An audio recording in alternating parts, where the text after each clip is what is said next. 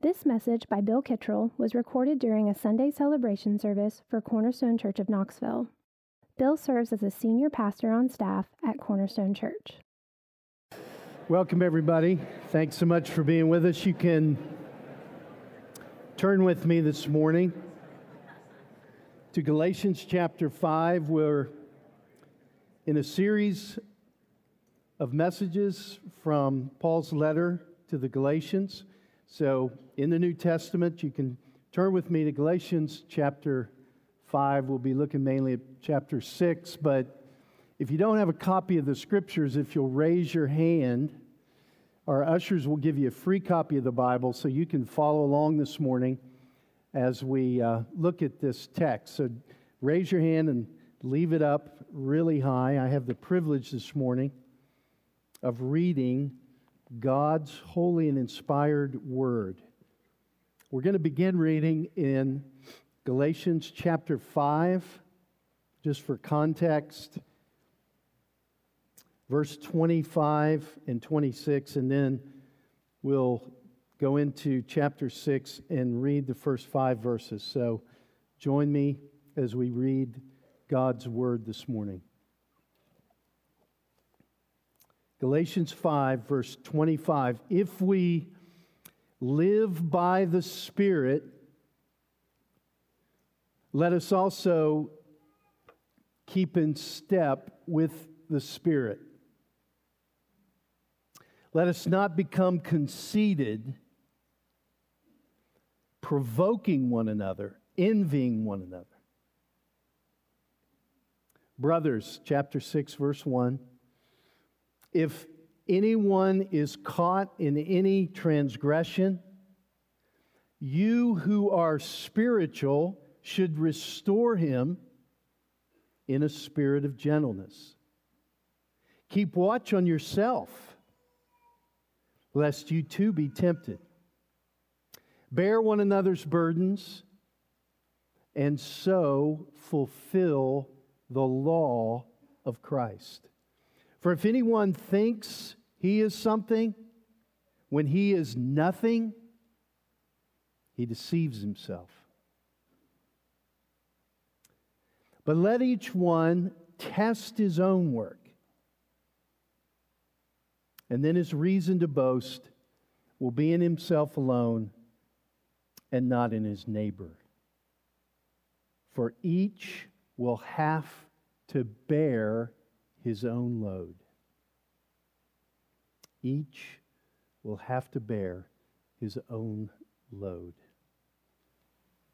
I think the main point today from our text for us, intended effect the Lord wants these verses to have on us, is to encourage us to carry the load and fulfill the law of Christ. Carry the load.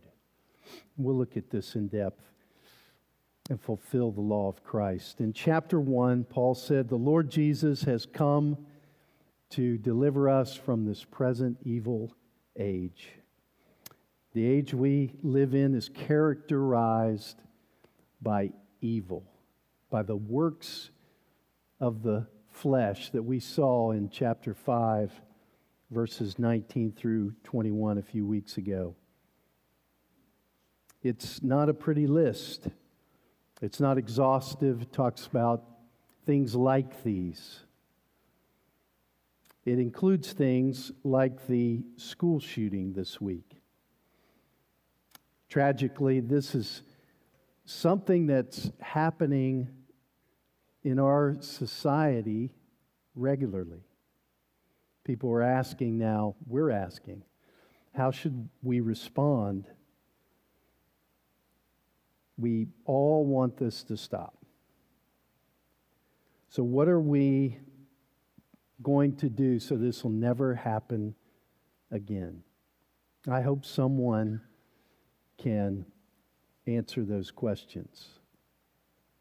The writer of the book of Hebrews says we don't have a high priest who is unable to sympathize, but one who in every respect has been tested as we are. We don't have a high priest. Jesus is our high priest. and he is not unable to sympathize. In every respect, he's been tested as we are. John Piper wrote this a few years ago, not this week about this shooting, but after a previous shooting. He says, mass murder is why Jesus came into the world the way he did. What kind of Savior do we need when our hearts are shredded by brutal loss? We need a suffering Savior. We need a Savior who has tasted the cup of horror we are being forced to drink. And that is how he came. He knew what this world needed. Not a comedian, not a sports hero, not a movie star, not a political genius, not a doctor, not even a pastor. The world needed what no mere man could do. The world needed a suffering sovereign. Mere suffering would not do. Mere sovereignty would not do. The one is not strong enough to save. The other is not weak enough to sympathize. So he came as who he was, the compassionate king, the crushed conqueror, the lamb-like lion, the suffering sovereign. Jesus was a man of sorrows and acquainted with grief. He was submissive like a lamb led to slaughter. He endured anguish. He was poured out in death. And now he is risen to help. No one else can love like he can love. No one else can heal like he can heal. No one else can save like he can save. I hope our leaders will respond wisely and stop these violent acts. I'm asking this morning, what can we do? I want to do something. You want to do something. Well, we can pray for them. We can pray for our leaders. We're encouraged to pray for them. We pray that they would have wisdom. And I think we can tell the world about this compassionate king, this crushed conqueror, this lamb-like lion, this suffering sovereign. We can tell the world about the Lord Jesus Christ, who's come to deliver us from this present evil age. We can be a Spirit-filled community that is not characterized by works of the flesh, but instead shows the result of the gospel, the good news about Christ, that shows the fruit of the Spirit to a grieving world around us. What matters is faith working through love. Faith working through love. And our 21st century America is a needy place for the gospel. This week just stirred my passion for mission, and I hope as we study this text today and the calling that we have, that we can see there is something we can do. We can believe. And we can work through love. In our text, Paul is dealing specifically with issues in the churches in Galatia, modern-day Turkey, which were the original audience for his letter. He's talking about walking and living by the Spirit in community. And he has their specific situation that we've been looking at closely over the last several months. He has that in mind. He says in verse 26, let's not become conceited, provoking one another, envying one another. He's explaining now the alternatives to these sinful responses. The fruit of the Spirit is love. It's not a feeling. Love is genuinely from the heart, carrying the burdens of others. And that's the message of this text today. This is how Spirit-filled people, by the grace of God, serve one another. How they keep in step with the Spirit in community. There are imperatives, exhortations, commands that Paul is giving in this text. And they illustrate how people who live and walk by the Spirit should relate together, should behave toward one another. He gives two categories. We'll have 2 points today. 2 categories of exhortations for communities. It's not a private text. You can't apply this text privately without community. He gives 2 categories for communities. Number 1, carry your brother's burdens. And number 2, carry your own burden.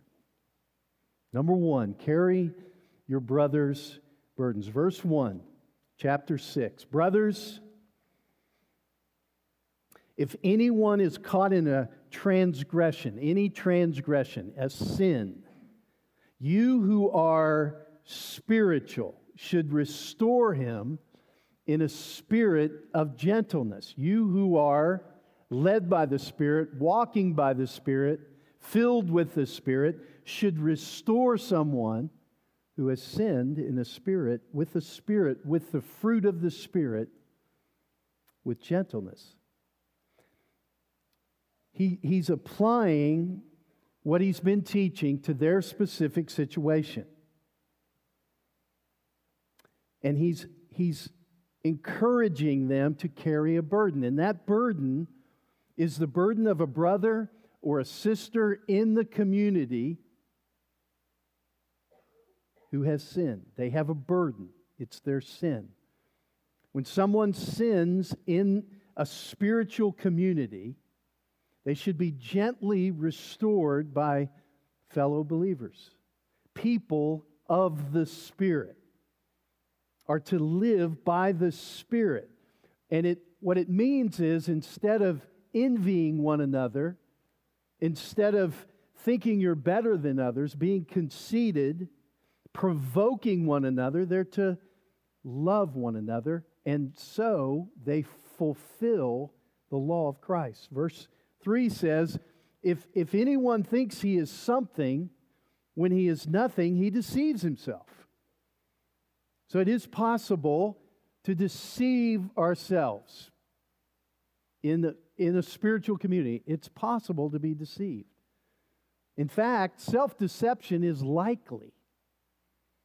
Jeremiah 17 says, the heart is deceitful above all things. At the core of our being, of a sinner's being, even a justified sinner's being, is a powerful deceitfulness, and we're being warned about it in this text. And one example of self-deception is thinking you are Spirit-filled, thinking you are walking by the Spirit, but you are not. Thinking you're something when you are nothing. So we should pause for a minute and realize we're being called by Paul, we're being called by this text, by God's Word, to keep watch on ourselves, to test ourselves, to test our work. This is not uncommon in the New Testament, where Christians are called to evaluate, to examine themselves. Here specifically, is my behavior the work of the flesh or the fruit of the Spirit? Let's not become conceited. This is what it looks like. Let's not think we're something when we are nothing. Thinking too highly of ourselves. Thinking we are led by the Spirit when we're not. In Galatia, the situation is someone is caught in sin. How does the community respond? Well, if they're responding in the flesh, works of the flesh, they'll be conceited. They'll think they're better than this person that has sinned. They'll provoke them by their response. Because they envy other people, they don't rejoice when they're doing well, but they rejoice when they fail. And back in chapter 5, verse 15, remember Paul said, if you bite and devour one another, watch out that you're not consumed by one another. That's what happens when behavior is motivated by the flesh and lacks the fruit of the Spirit. On the other hand, the fruit of the Spirit means there's love and there's peace and there's gentleness, there's goodness and their self-control or self-denial when someone else sins. So test yourself this morning. How do you respond? You can evaluate this in your family life, in your marriage, in your relationship with your kids. How do you respond when they sin? But we're being encouraged to think about it in the context of a spiritual community, the church.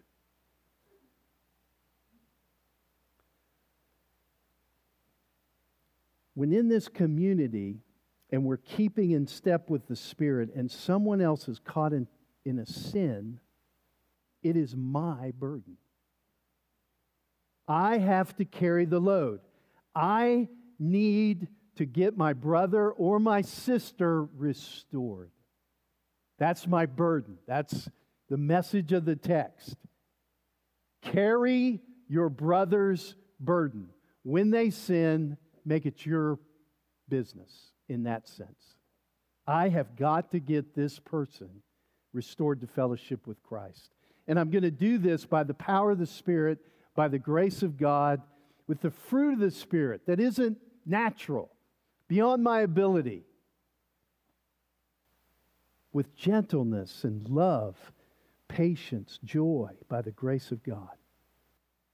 When I'm in the flesh, I think this is not my concern. And because I am filled with envy, I rejoice when they fail. I provoke them. I sin in response to their sin, and it makes it worse. We had a Super Bowl party at my house. Invited my family over. It was a low turnout. 1 kid, 2 grandkids. So we invited another friend and his family to join us, and I noticed my little grandson. You know, we have grandparent toys for all the grandkids when they come. They go right to them when they come and dump them out all over the house. And I noticed my grandson walking around when these other kids came and kind of casually picking up his 3 favorite toys, you know, just like you do. And then he kind of casually and secretly took them over and hid them in a pillow, under a pillow on the couch. All was well until a fellow sinner discovered the treasure hidden under the pillow. And his response was not Spirit-filled. He provoked him. He grabbed it, and the fight ensued. You know, it was messy, it was ugly. Welcome to the works of the flesh. You sin, I sin back. It's not exactly a spiritual community I'm observing on Super Bowl Sunday.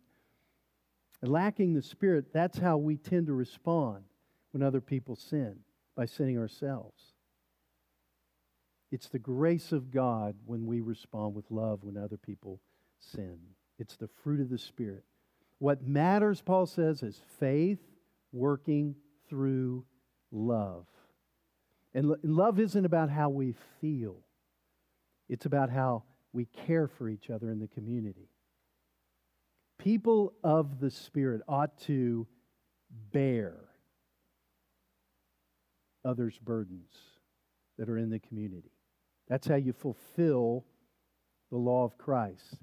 The law of Christ is a law of love. He loved us and He gave Himself for us. And if believers keep in step with the Spirit, they're going to demonstrate this same self-sacrificial giving. That is what the Spirit does. So when the Spirit is present in power, you will see love like Christ. You will see people bearing the burdens of others, and they will specifically restore people who fall or caught into sin. A truly Spirit-filled community isn't a place where people are arrogant It's not a place where they're irritated with one another and envying one another and provoking one another. It's a place where people are loved and they're cared for even when they sin. Obviously, people in a spiritual community are not perfect. You might want to write this down. People in a spiritual community, people in the church, people in churches are not perfect. This room is filled with wonderful people, and every single one is a sinner. And so it's very important that we learn how to respond when other people sin. They're going to get their favorite toys and hide them under the pillow, aren't they? So there's going to be sin. And there's going to be those who don't respond well. The church is just not a community characterized by the absence of sin. There is no sense of that in the New Testament. And Paul's showing how love and peace and gentleness and self-denial and goodness work out in the life of a truly Spirit-filled community when this sin inevitably occurs. It's all an illustration. Go back chapter 5, verse 13. It's an illustration of these verses. This is in context. You were called to freedom, brothers, only don't use your freedom as an opportunity for the flesh, but through love serve one another. For the whole law is fulfilled in one word, you shall love your neighbor as yourself. This is what it means to serve. Now we're looking at this is what it actually looks like. To serve one another through love, specifically when somebody sins. The goal is to build the other person up. The goal is not to bite them and devour them and consume each other. You who are spiritual, instead, should restore him. That's the same word used in the Greek translation of the Old Testament when in Ezra they talk about rebuilding the walls of Jerusalem that were torn down by the Babylonians. It's the same Greek word that is used by Matthew when he talks about James and John mending their nets. We're to restore them, like rebuilding the walls around Jerusalem, like mending a net so it'll do its job and catch the fish. In the same way, we're called to rebuild, to mend, to restore one another spiritually. Isn't that quite a vision? Would you like to have a community like that? Lord, fill us. We prayed this morning and sang, Lord, fill us with the Spirit. So we'll be this kind of community, and it's just what the world needs. That's grieving, that's dark, that's evil. Needs to see God. When someone else sins, we should think, this is my burden to carry. Notice that at verse 1, if anyone is caught in any transgression, the verb means to be overtaken by sin. It's a reference to someone who has been taken by surprise by sin. It's not someone necessarily that is seeking out sin, but they find themselves caught in sin. It's their sin, and it's become known in the community. Will they, they're vulnerable. Are they going to be scorned?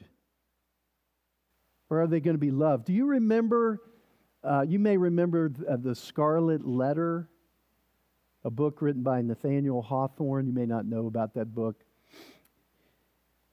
It's a classic. You probably should. But it's the story about a lady that commits adultery and is scorned by her spiritual community. It's a story about self-righteousness. It's a story that makes the church look very ugly. None of us like that kind of hypocrisy and conceit. The person caught in sin is in a vulnerable situation, and that is not how they should be treated. Not with a scarlet letter placed on them to punish them. Apparently, that wasn't something Nathaniel Hawthorne invented. That was something that he knew about. And we all know that can be what takes place in the church. That's why Paul is writing this in this letter. Because it happens in the church. This person is a believer. They're caught in sin. They're in a vulnerable situation. They're guilty of sin. It's known by other people in the community. And the question is, how's the community going to respond? How are they going to respond?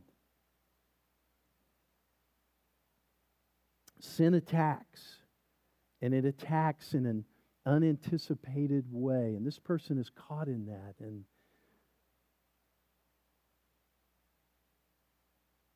when we're walking by the Spirit and we become aware of a brother's sin, we have a burden. We have a burden to restore them. Carry your brother's burden. That's the message.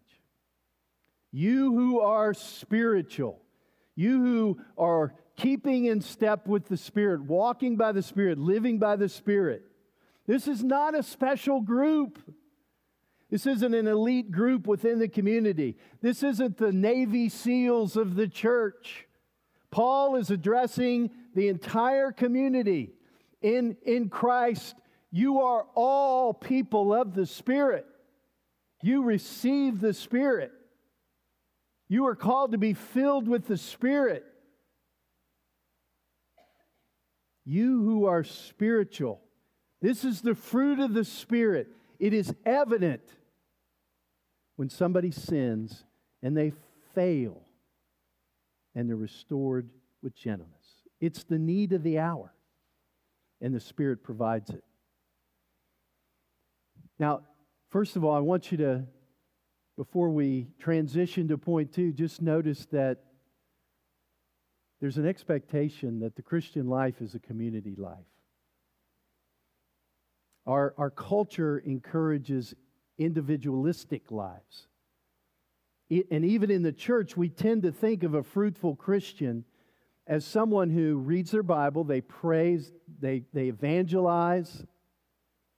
That's a fruitful person. And if a person is faithful in these private devotions, we can say they're fruitful, even if they aren't serving other people in the context of this kind of community. But that's foreign to the New Testament. Here's what Paul Tripp says in his book, Lost in the Middle. The Bible always sees people in some kind of community with one another. Human life is about relationships, and relationships define human life. I'm never okay. No matter what I seem to be achieving, and no matter how happy and satisfied I am, if I am not living properly in the primary relationships in which God has placed me. Paul communicates this with thunderous clarity in Galatians 5:14. The entire law is summed up in a single command. And Tripp says, wouldn't you now expect him to say, love God above all else? But he doesn't. Instead, he says, love your neighbor as yourself. Since we were created by God to be social beings and are invested by God with a moral responsibility to our neighbor, our calling to live in community is a primary way of understanding who we are and what we have been called to do. So I commend community groups to you because you are not called to live your Christian life alone. Let us not become conceited. Don't have a sense that you are better than others or superior in any way. When we do that, we get irritated with others. We provoke them. It results in quarrels and fights. And we should not do this. The one who's keeping in step with the Spirit is different. They're different.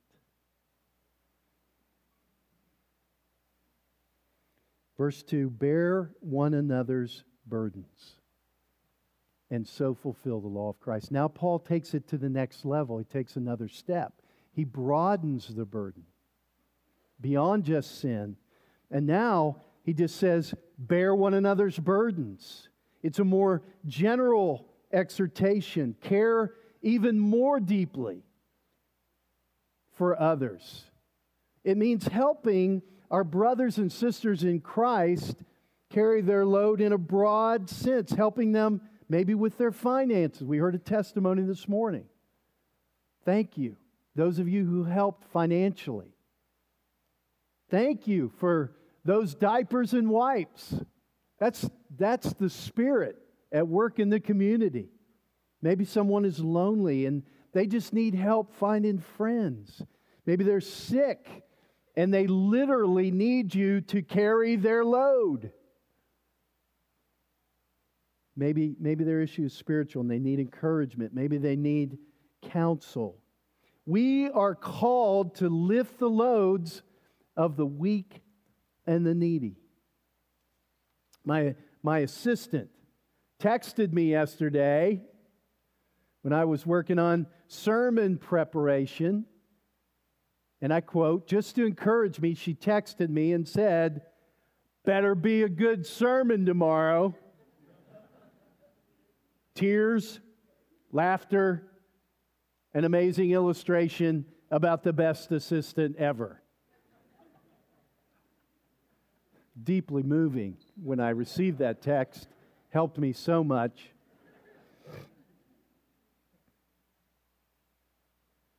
I was working on this part of the sermon. I thought, you are a perfect illustration.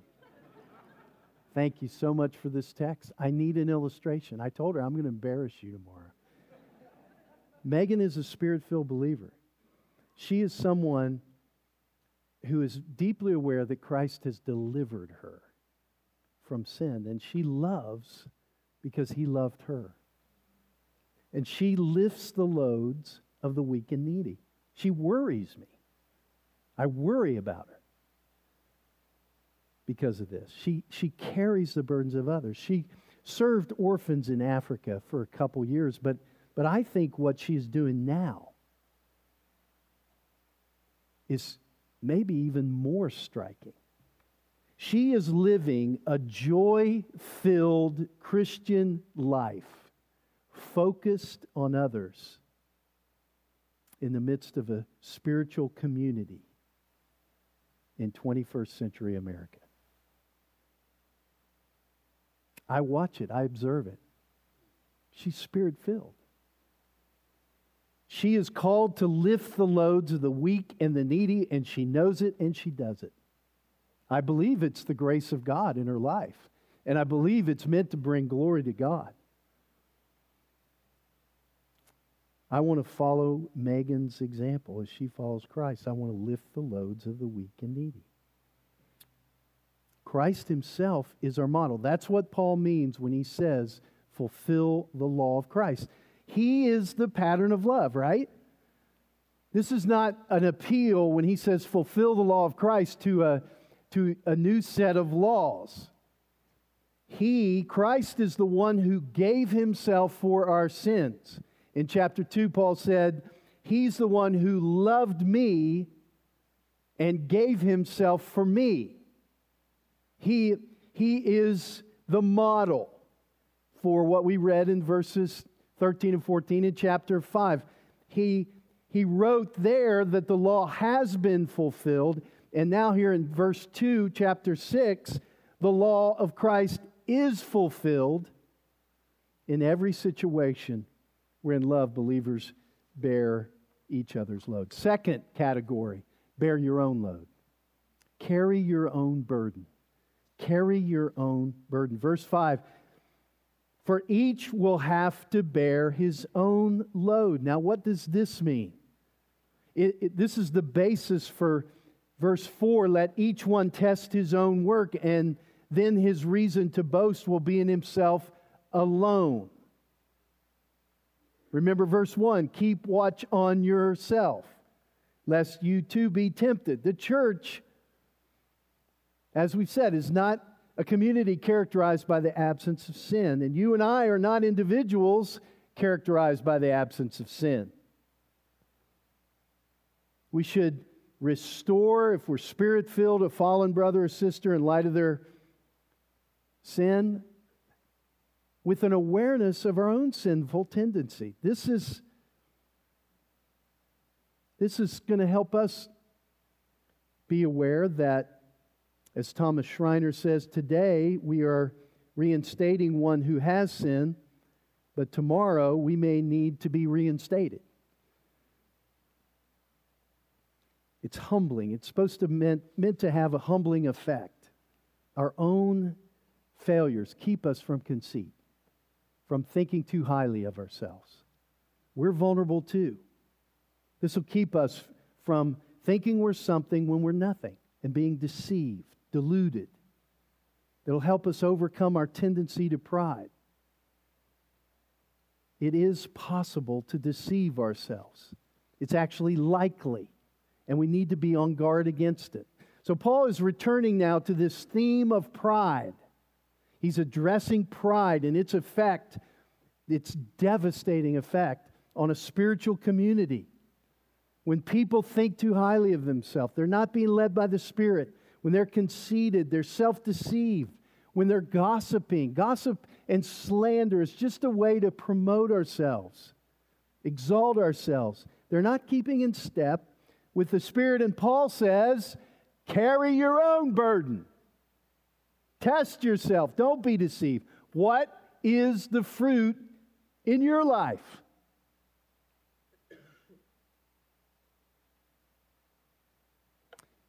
When we're not helping others in their struggles, we are motivated by pride.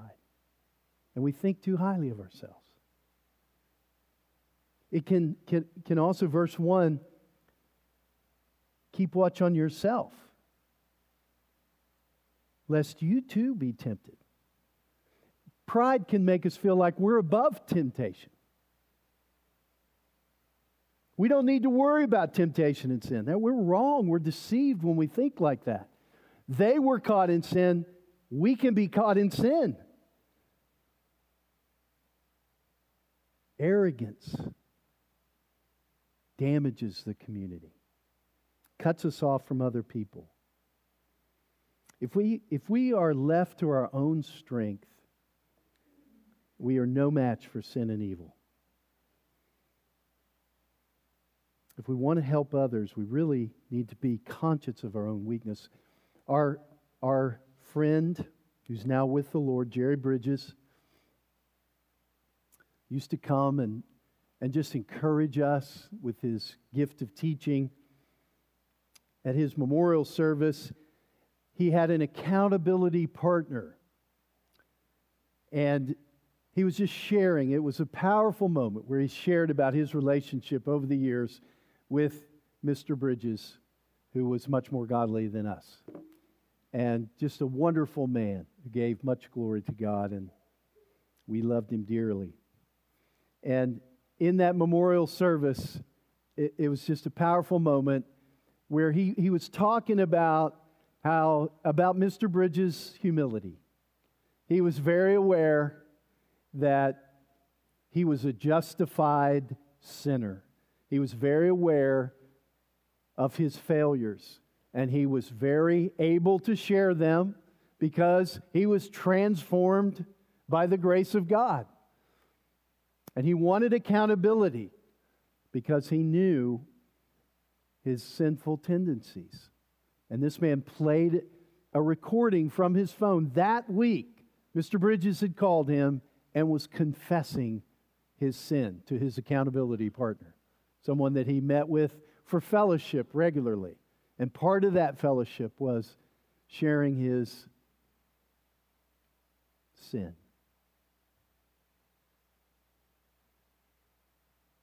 And as you listened to Mr. Bridges share on that recording, you thought, he's in heaven now. And I want to be like that. Verse 4, let each one test his own work.